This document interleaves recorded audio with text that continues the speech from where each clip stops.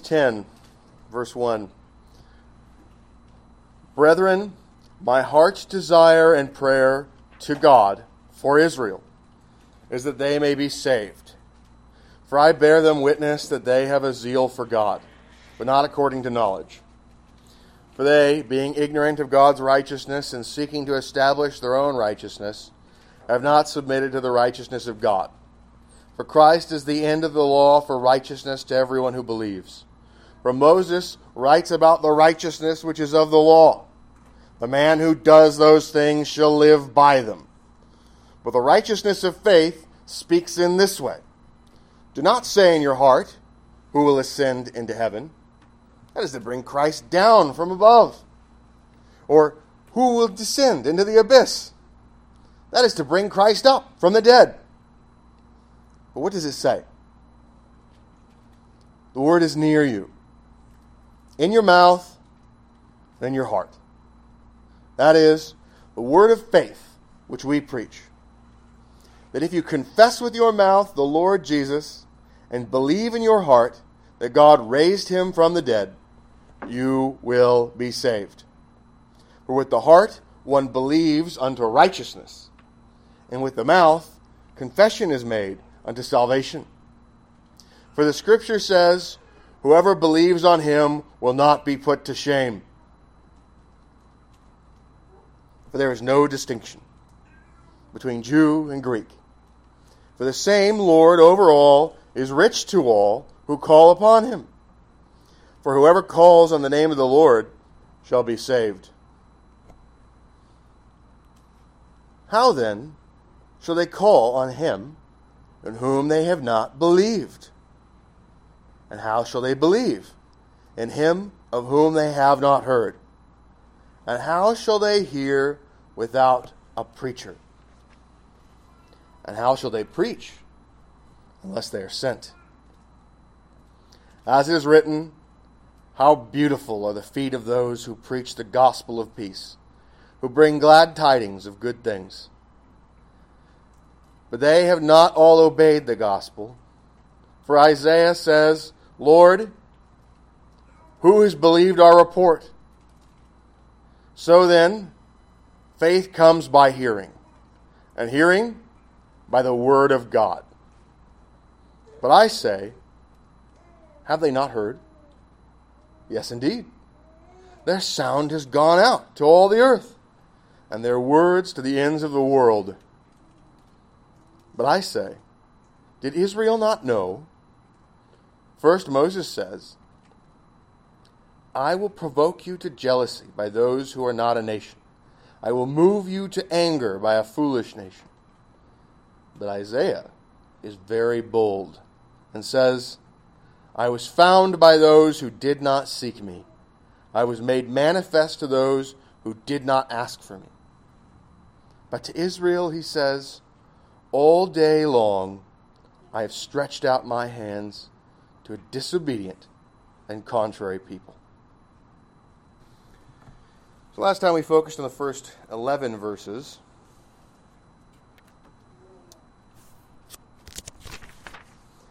In the first part of this chapter, we are reminded that Paul prays for and desires that God would save Israel of the flesh. He wants to see the descendants of Jacob saved. Paul bears witness that the descendants of Jacob have a zeal for God, but that this zeal is not according to knowledge. And so the absence of knowledge is the problem. The zeal without knowledge is not a profitable thing, it's a destructive thing. Zeal with knowledge is a very profitable thing. Now, in verse 3, Israel after the flesh was ignorant of God's righteousness in the law. Why ignorant? It's not that God failed to deliver the word to them. It's that they twisted the word to their own destruction. They were ignorant of God's righteousness in the law because they made the law keepable and they altered it. I talked last time about many examples of how Jesus had to correct the teaching of the law that was given by the Jews of his day. And so he shows them how the law is something that they were breakers of. Verse 3, Israel after the flesh sought to establish their own righteousness by redefining the law to be keepable. It doesn't work. The one who wrote the law tends to understand what he means. And so, since he had given the law, he understood how they had broken it, and he also knew that he had given them clear, objective revelation, and that they were breakers of that law. Israel after the flesh did not submit to the righteousness of God as the lawgiver and judge. They would not condemn themselves. Instead, they sought to justify themselves. They failed to see that Christ is the goal of the law, the end of the law, for the imputed righteousness that goes to everyone who believes. And so they sought to have a law that they could keep, and to have a righteousness by this law that they could keep, instead of the righteousness by faith. Now, Paul explains this further by saying, for Moses writes, verse 5, for Moses writes that the righteousness of the law speaks in this way, that the doer of the law has life. So then we have this verse 6, this discussion that faith does not ask who will ascend to impossible heights, like Christ already has. Verse 7 teaches us that faith does not say who will descend to impossible depths, Christ already has. Verse 8, faith says we already have the Word. The Word is in our mouths. The Word is in our hearts. And Paul says that this is the word of faith which we proclaim. Verse 9. The Word is that very confession, that profession that is in your mouth. It's the profession of the Lord Jesus.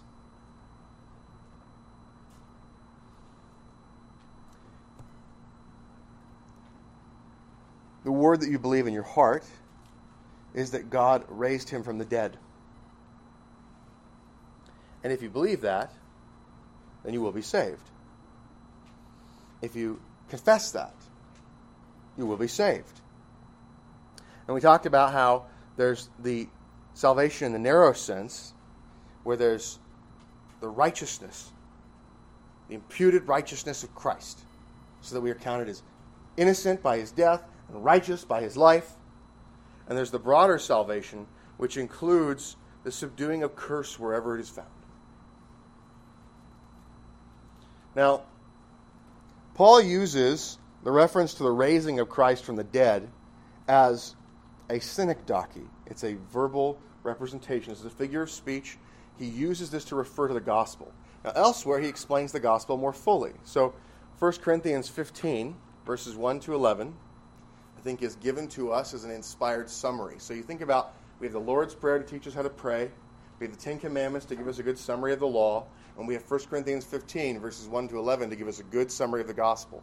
These are sound patterns of words that help us to organize in our minds the basic principles of the mind of God. And so in 1 Corinthians 15, we're told that there's an apostolic deposit that's given. It should sound like the beginning of Romans to you.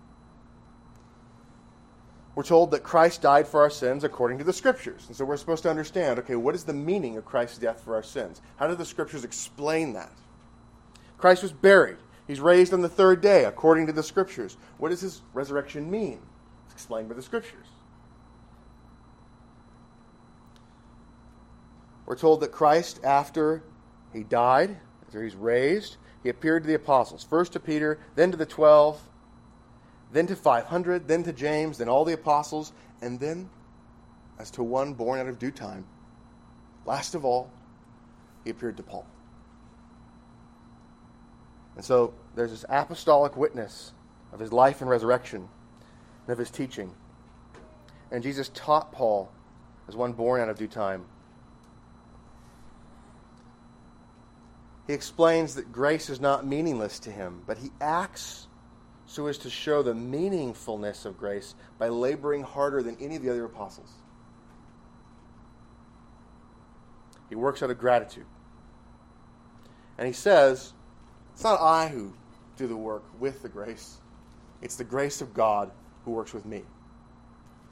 And so this summary, we have this idea that there is a sanctification that comes and that there's gratitude that flows out of the knowledge of the gospel. And this is the same message that he's explaining for us here in Romans 10 as he talks about the proclamation of the truth throughout the world and the sending of people.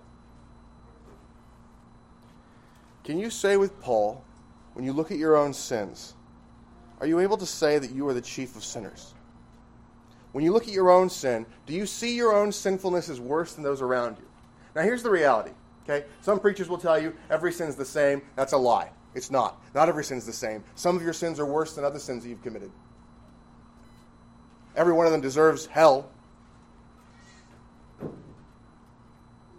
Some sins are worse than others.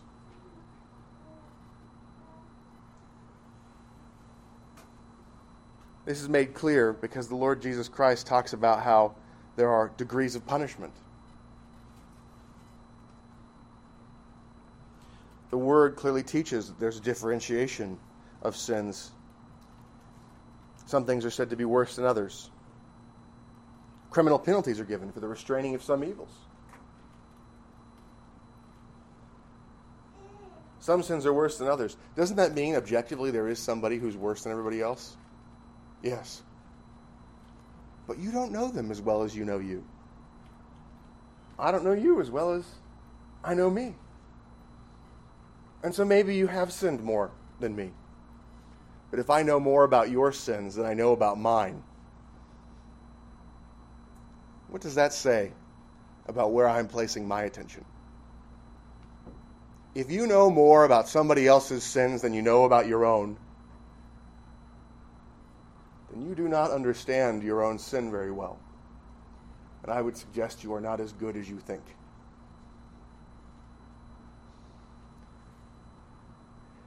When you consider the law of God and you pay attention to applying it in your own life, you will be able to say that I am the chief of sinners. Now, that should make the gospel very dear to you. Because as you have a deep understanding of your own failures, that balm ought to be of extraordinary value. Who will save me from my own self-destructive sin? Who will save me from the wrath of God? Who will save me from continuing in this road? And so we look to the gospel, and that grace ought not to have an effect that makes your life meaningless. It should make you work harder than the people around you. Because you know that you're the chief of sinners. And so you should toil not to get it, not to get justification, but because you have been justified, because you have been saved, because you are a recipient of grace. And so gratitude ought to flow from you like a river.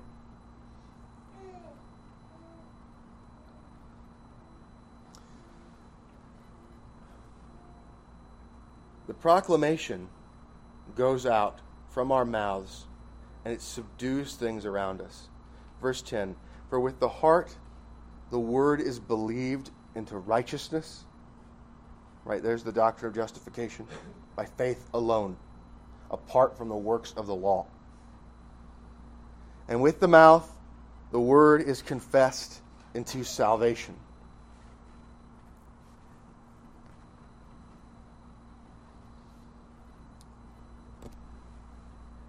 Verse 11. Here's the proof. For the scripture says, everyone believing on him will not be put to shame. For there is no difference between Jew and Greek. For the same Lord of all is rich into all who call upon him. For all who call on the name of the Lord shall be saved. So we have two quotes. One from Isaiah 28 and one from Joel 2. Isaiah 28 teaches us that belief is going to get us something. And Joel 2 talks about calling upon the name of the Lord as something that will bring something. So let's consider what Isaiah says. The scripture says, everyone believing on him will not be put to shame. Now, the Hebrew in Isaiah 28, verse 16, actually says, whoever believes will not act hastily. What is the relationship of shame to hasty action? What's being discussed here is not the doctrine of justification. Paul has already taught us many times, very clearly, about the doctrine of justification by faith alone in the book of Romans. But now, he is showing us about the promise of sanctification in the gospel. Everyone believing on Christ will not be put to shame. That's his translation into Greek of what it says in Hebrew.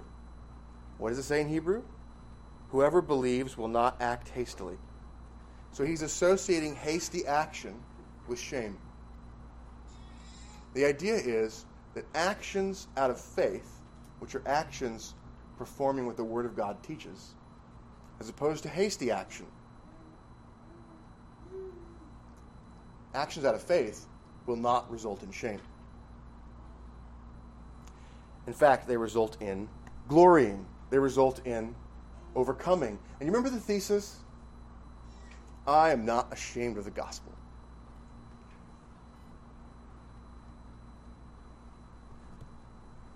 Because it's salvation. It's the power of God for salvation to everyone who believes, to the Jew first and also to the Greek.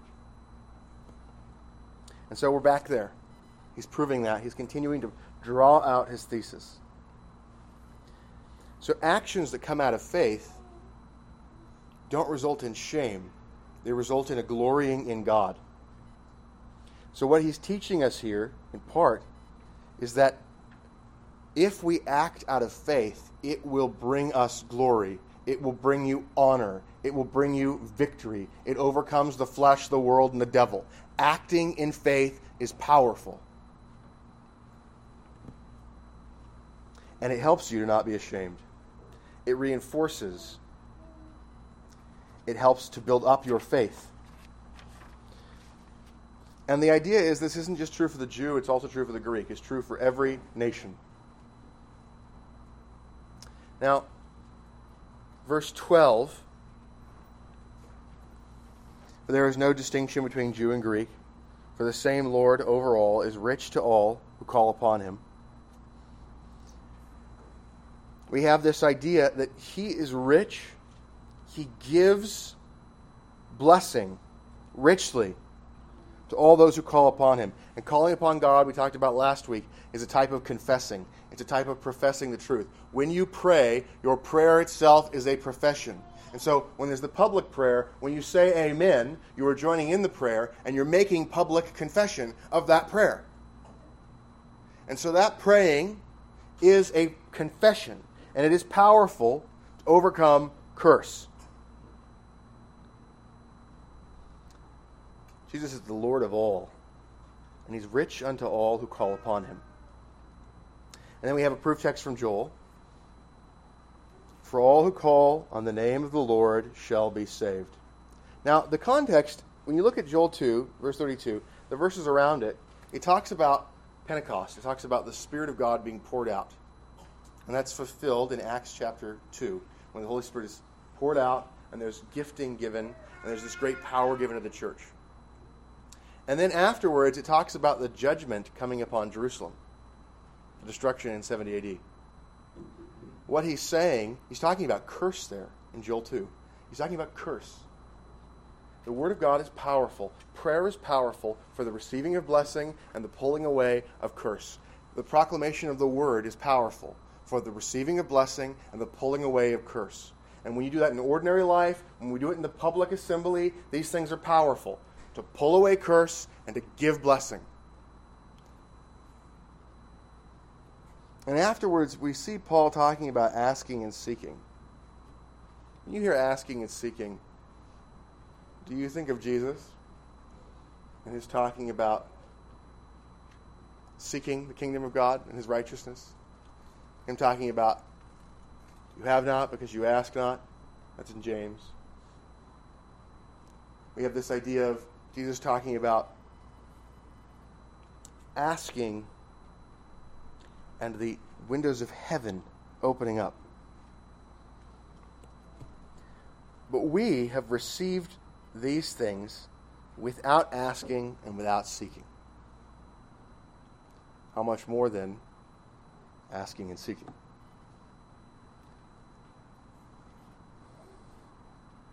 For all who call on the name of the Lord shall be saved.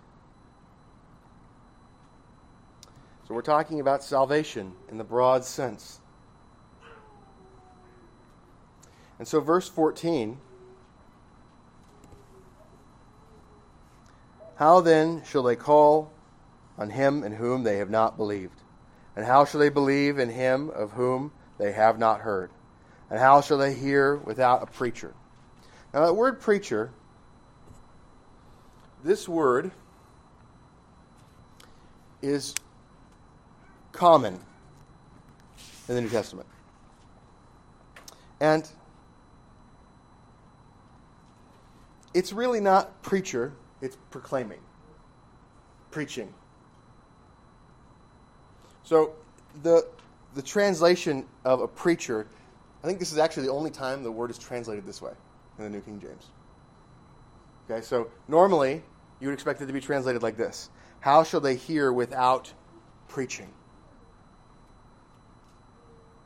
How will they hear without preaching? Without proclaiming?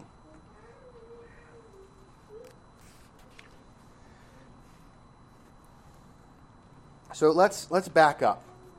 What is preaching supposed to bring about? How shall they call on him in whom they do not believe?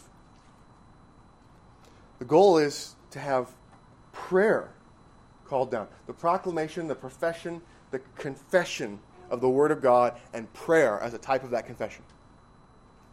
And that is to fill the earth, that the world would even be a house of prayer. Right? We talk about the church is the house of God, which points back to the temple, which was the house of God, which points back to the garden, which is the house of God. Okay, there's this connection, this idea that the world is to be filled with subduing work. This wilderness turned to garden, garden turned to city. Whole new meaning for Habitat for Humanity. The Dominion Mandate was very concerned for that. And the problem is not that we have overpopulation, it's that we have underpopulation. You're just not having enough babies. And so what we need is more people, because people are knowers of God when they believe. And so what we need is for more people to know more about God, so that the world will be a house of prayer. So that this earth, as the temple of God, filled with the church, filled with the knowledge of God, would be filled with the sounds of the prayers of God's people. Now,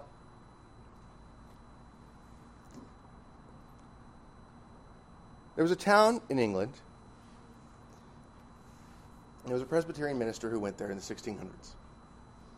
And when he got there were no families doing family worship, perhaps a few. Church attendance was sparse. And what he did is he went around and he preached. He catechized children. He encouraged families to organize family worship. He encouraged the singing of psalms. He preached without compromise from the pulpit. And across a period of years, the town was transformed so that at twilight, if you walked across the town, you could hear from house to house the sound of psalms coming forth from every home. Every house was engaged in family worship. And that little plot that was once a place of ignorance became a little spot of heaven on earth. transformation that can occur in local ways, think about them accomplished on a global sphere. That will be accomplished. That is what Jesus Christ will do. He will bring about that sort of worldwide transformation, but in a greater way. And so that is the work that you are called into. And that is, imagine that many prayers. Imagine everyone you know is a person whom you could ask for prayer and have expectation that their prayer is powerful to pull down blessing from heaven. Do you think that there would be less curse around you and in your life with that happening? And so that is the desire, to see prayer happening from believing hearts. But how are they to believe if they haven't heard? Okay, so there seems to be a need for them to hear. And how will they hear if there is no proclamation? Who proclaims the gospel? People who are ashamed of the gospel? Are they the ones that loudly proclaim the truths of God? Or is it those who glory in the knowledge of God that proclaim the truths of God?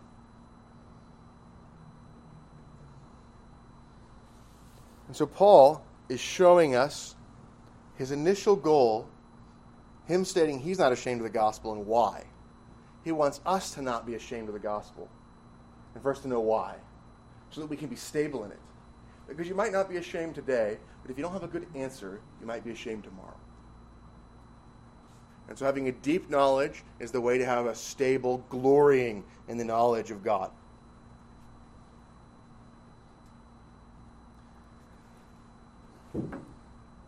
How shall they hear without proclamation?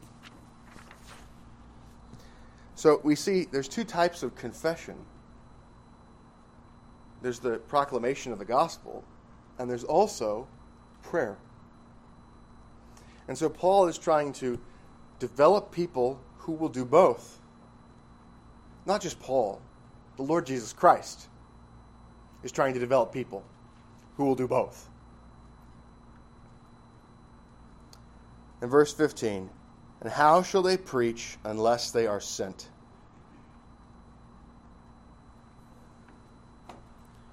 Who sins? The Lord Jesus Christ sins. And he gives two ways in which people can be sent. There's actually a third way. The third way is he comes and tells them. That doesn't happen anymore. If you think the Lord Jesus Christ has come to you personally and spoken to you about anything, please come and talk to me. Let's have a conversation. There are two ways to continue. One, he causes a man to be matured in the faith, makes him bear fruit, to display qualification for office, causes the church to see that fruit, to acknowledge that fruit by nomination, by 2 or 3 witnesses. A period of testing to see if this is only apparent fruit or if there's something real about it. And after the period of testing, a vote to approve or disapprove. A laying on of hands as a symbol for giving authority. And that man is set apart for the preaching of the word. The second way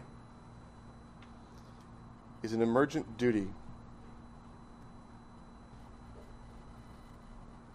If you are on a ship, it's about to sink, and you're surrounded by unbelieving souls. Who is fit to preach? Anyone who does it. If you're in private and someone says something that gives an opportunity, who is fit to preach? Anyone who does it. There are providential occurrences where you come into a place of duty. And so with the public setting apart of a person for an office, there is one way. And in ordinary life, it's everybody. whenever there's opportunity. The speaking of the truth, from more basic to less basic, at the appropriate time. And so learning how to do that well without always falling on your face, without always embarrassing yourself and embarrassing your Lord, without doing something that's foolish in the process, is a difficult process. And so you're going to fall on your face if you try. And when you fall on your face, you're going to be embarrassed. And when you're embarrassed, you're going to need something powerful to help you to not be ashamed, but to be able to glory in it, and to get up, and to do it again. So what you need is a deep knowledge of how awful the alternative is, and how glorious and beautiful the fruit is.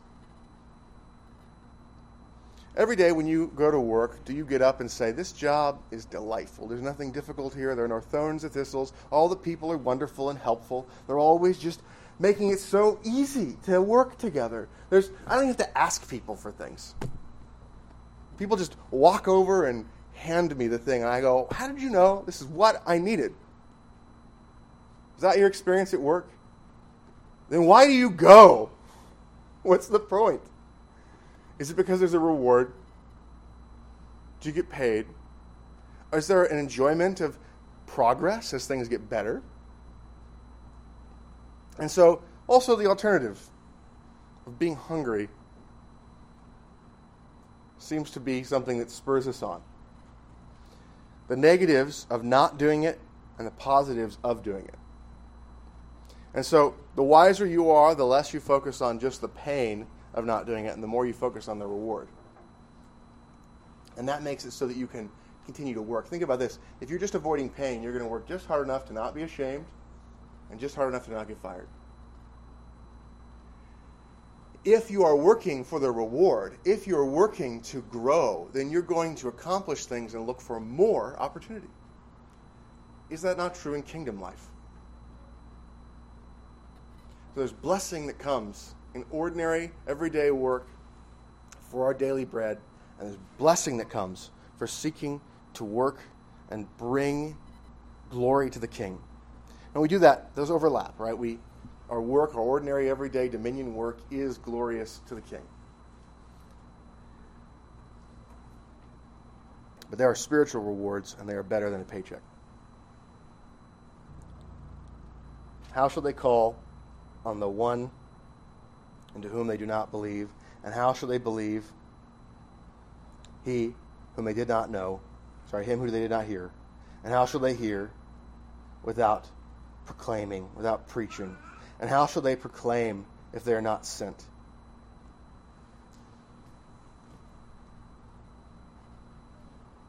There's a lot of harvest out there.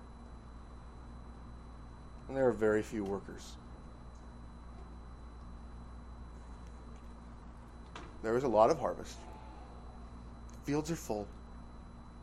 And there are very few workers.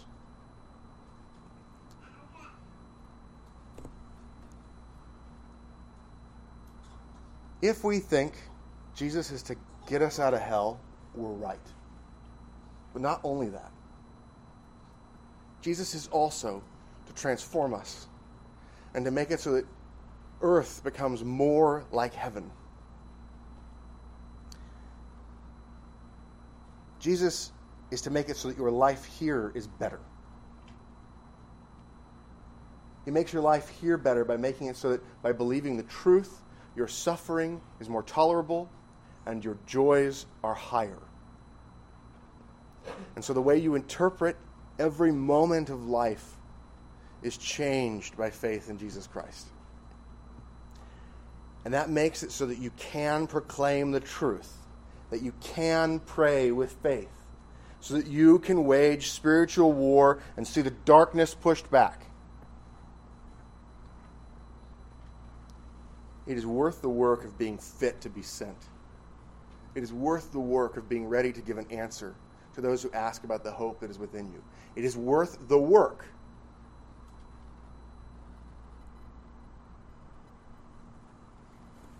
How will they hear? if no one proclaims?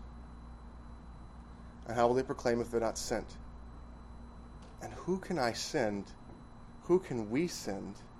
Except for those who are matured and who are ready and are fit.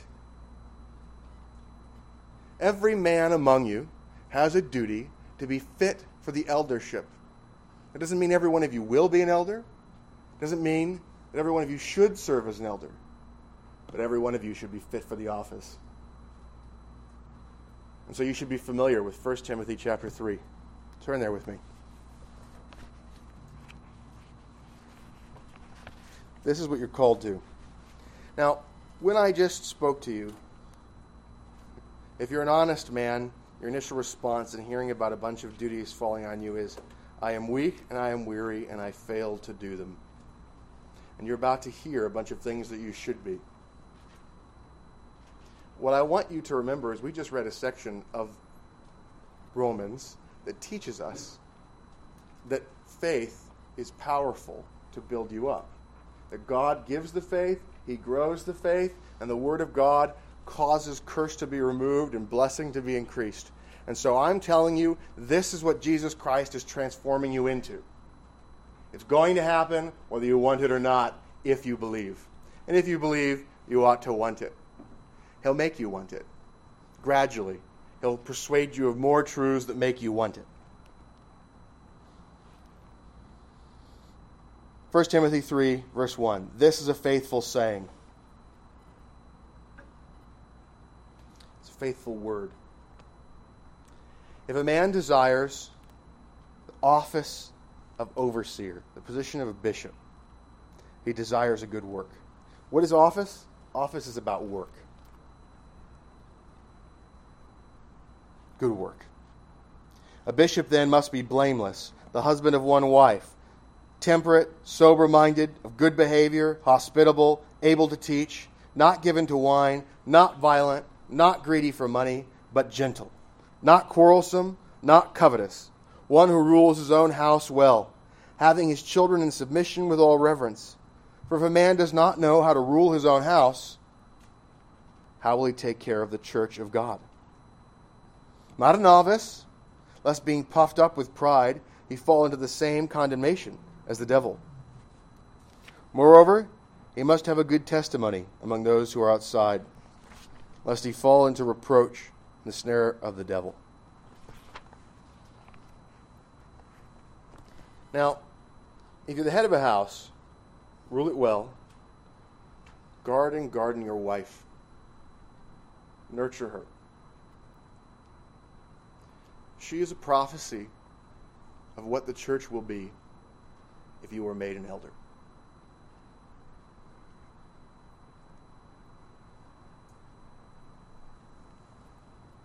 Bring up your children in the fear and admonition of the Lord.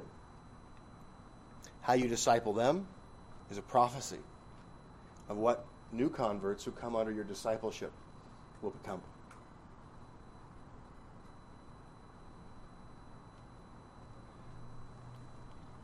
If you're not married, get married. If you're married, have babies. And if you have babies, baptize them. Now, that process we read as our call to worship. We read Deuteronomy 6. And it talks about how you govern your children, how you teach them all the time. Okay, that's what life is supposed to look like. And that's how you become not ashamed. Go back to Romans. That's how you have this ability to speak the word and to be joyful about it, even in the face of opposition. The happy warrior, the ability to overcome, to not be brought low, but to overcome evil with good. Now, we think about all the negatives of speaking the gospel because we expect opposition, because there is so much opposition. But there are few, a happy few, who hear the proclamation and they believe. And that few will become more and more as the word goes forth. As there is success, there will be more success. And as it is written, how beautiful are the feet of those who preach the gospel of peace, who bring glad tidings of good things. There are people who will hate you for proclaiming the gospel, but the ones who believe, they will love you. They will see you as the feet. They will see you as the feet of Christ, who traveled and brought the word to them.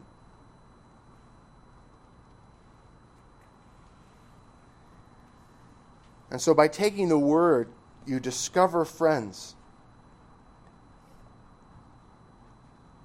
And those who receive spiritual blessing from you as you teach them the truth, who do you think they will pray for? One of the glories of proclaiming the gospel to people is that you add to people who are praying for you. And so there's this calling down of blessing as you speak this word of blessing.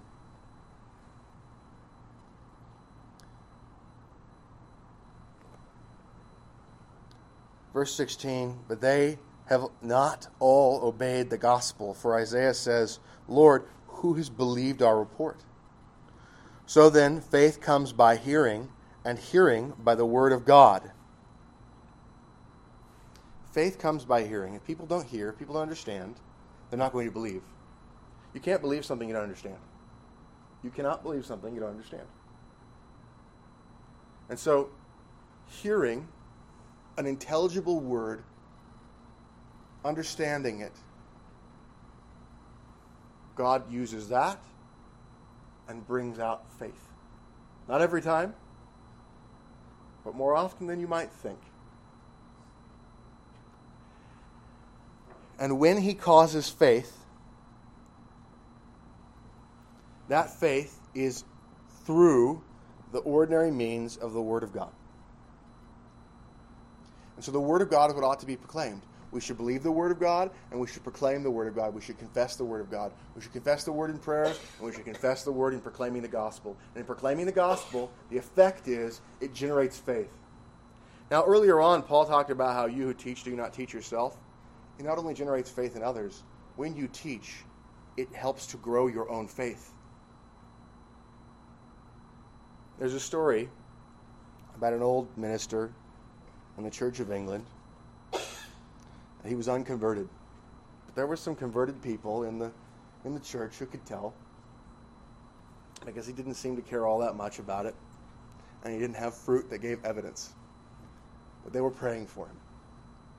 And one day he was preaching, and God caused him to believe what he was preaching. And he was converted into preaching, reading the text, and communicating the meaning of the text, even though he didn't believe it. But then he did. Now, how much more, as those who actually already believe, if you communicate truth to others, will it reinforce your own faith and help you to understand it more deeply and to believe new truths?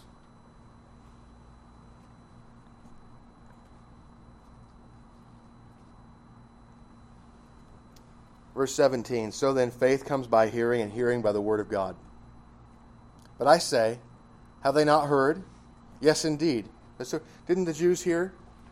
The sound has gone out to all the earth. This is Psalm 19, verse 4, we already sang. And there are words to the ends of the world. Okay, this is the sound of the heavens and the words of the heavens. Now, again, the first part of the psalm, we normally think about it as it relates to general revelation, because it's talking about the idea of, you think about the sun moves. And so as you're thinking about moving things are changing things. Changing things are not eternal. Okay? And so you think about that and you consider the idea of general revelation oftentimes when you're reading the beginning of Psalm 19. But the beginning of it is talking about the heavens and the heavens declaring in the multiple ways. So the sound of the heavens has gone out to all the earth, and their words to the ends of the world. And so the idea here is, yes, the word of God has gone out to all the earth and to the end of the world. But in addition to that, we know that was largely through the Jews. The Jews were the ones who received most of the oracles of God. Most of the special revelation that came to anybody came to the Jews. Adam got some. Right? There's some people before Noah himself. Right? You get up to Abraham. Abraham meets Melchizedek. There seems to be something going on where other people have the Word of God out there. But there's this consolidating in. And so, yes, the Jews, Israel, they had the Word. They had heard it. But I say, did Israel not know? First, Moses says, I will provoke you to jealousy by those who are not a nation. I will move you to anger by a foolish nation. But Isaiah is very bold and says, I was found by those who did not seek me. I was made manifest to those who did not ask for me. But to Israel, he says, all day long I have stretched out my hands to a disobedient and contrary people. Okay, this is proof texts that are explaining for us. If we go back to the beginning of the chapter, what we will see is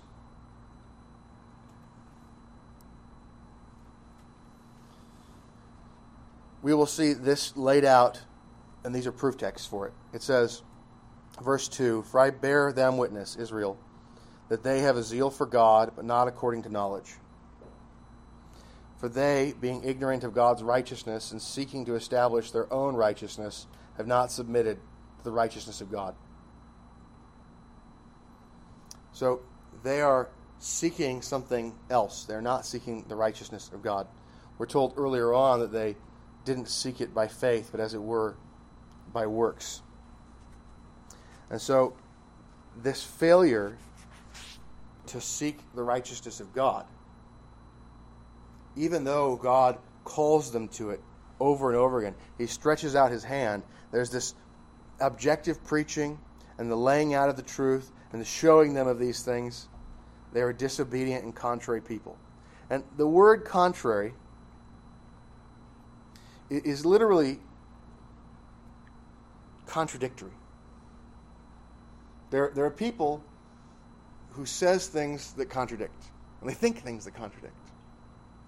They are a people who, rather than seeing the Word of God and the law of God and seeing how they are breakers of that law, instead they try to cover that up and say, no, I'm fine. And so that denial of what the conscience understands, that you're a breaker of the law, is a contradiction in your own thought. And the preaching of the law and then the self-declaration of your own righteousness is contradictory words. And so these people, though they have received the Word of God, though they have heard the Word of God, they are contradicting it, and they're disobeying it. And that could be forgiven if they would acknowledge that they are breakers of the law, and if they would acknowledge that they need mercy in Christ. And so what is happening is their rejection of Christ is making it so that they will be provoked to jealousy by these nations that are not even really nations.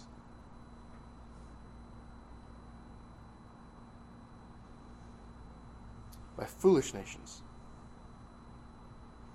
When the Word of God went out of Israel to go to the nations after the death of Christ, after the resurrection of Christ, those nations were deceived, they were enthralled by Satan, they were foolish.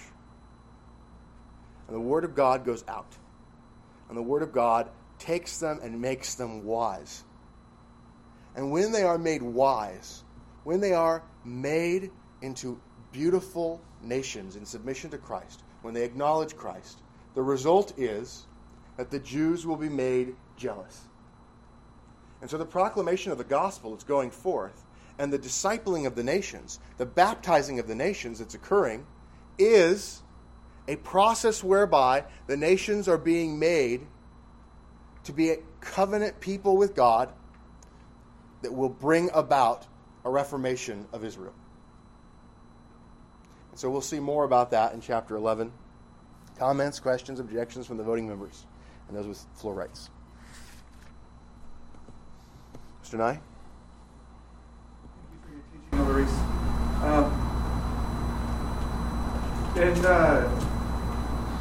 In the Psalm 19 and in Romans 10:14, you're talking about general revelation. Because we here have a different understanding, and I think a different,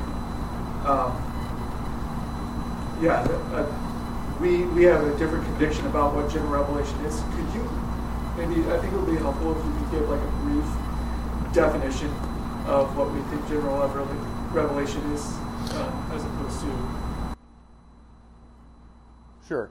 So some people think that general revelation is the experiencing of the creation, that experience itself is general revelation. Experience is not general revelation. We don't have the knowledge of God by looking at material objects, and there's not a communication of truths coming from our experience of those. General revelation is reason. It is the light that lights the minds of all men coming into the world. Christ causes every man to be a rational creature. That is the nature of man.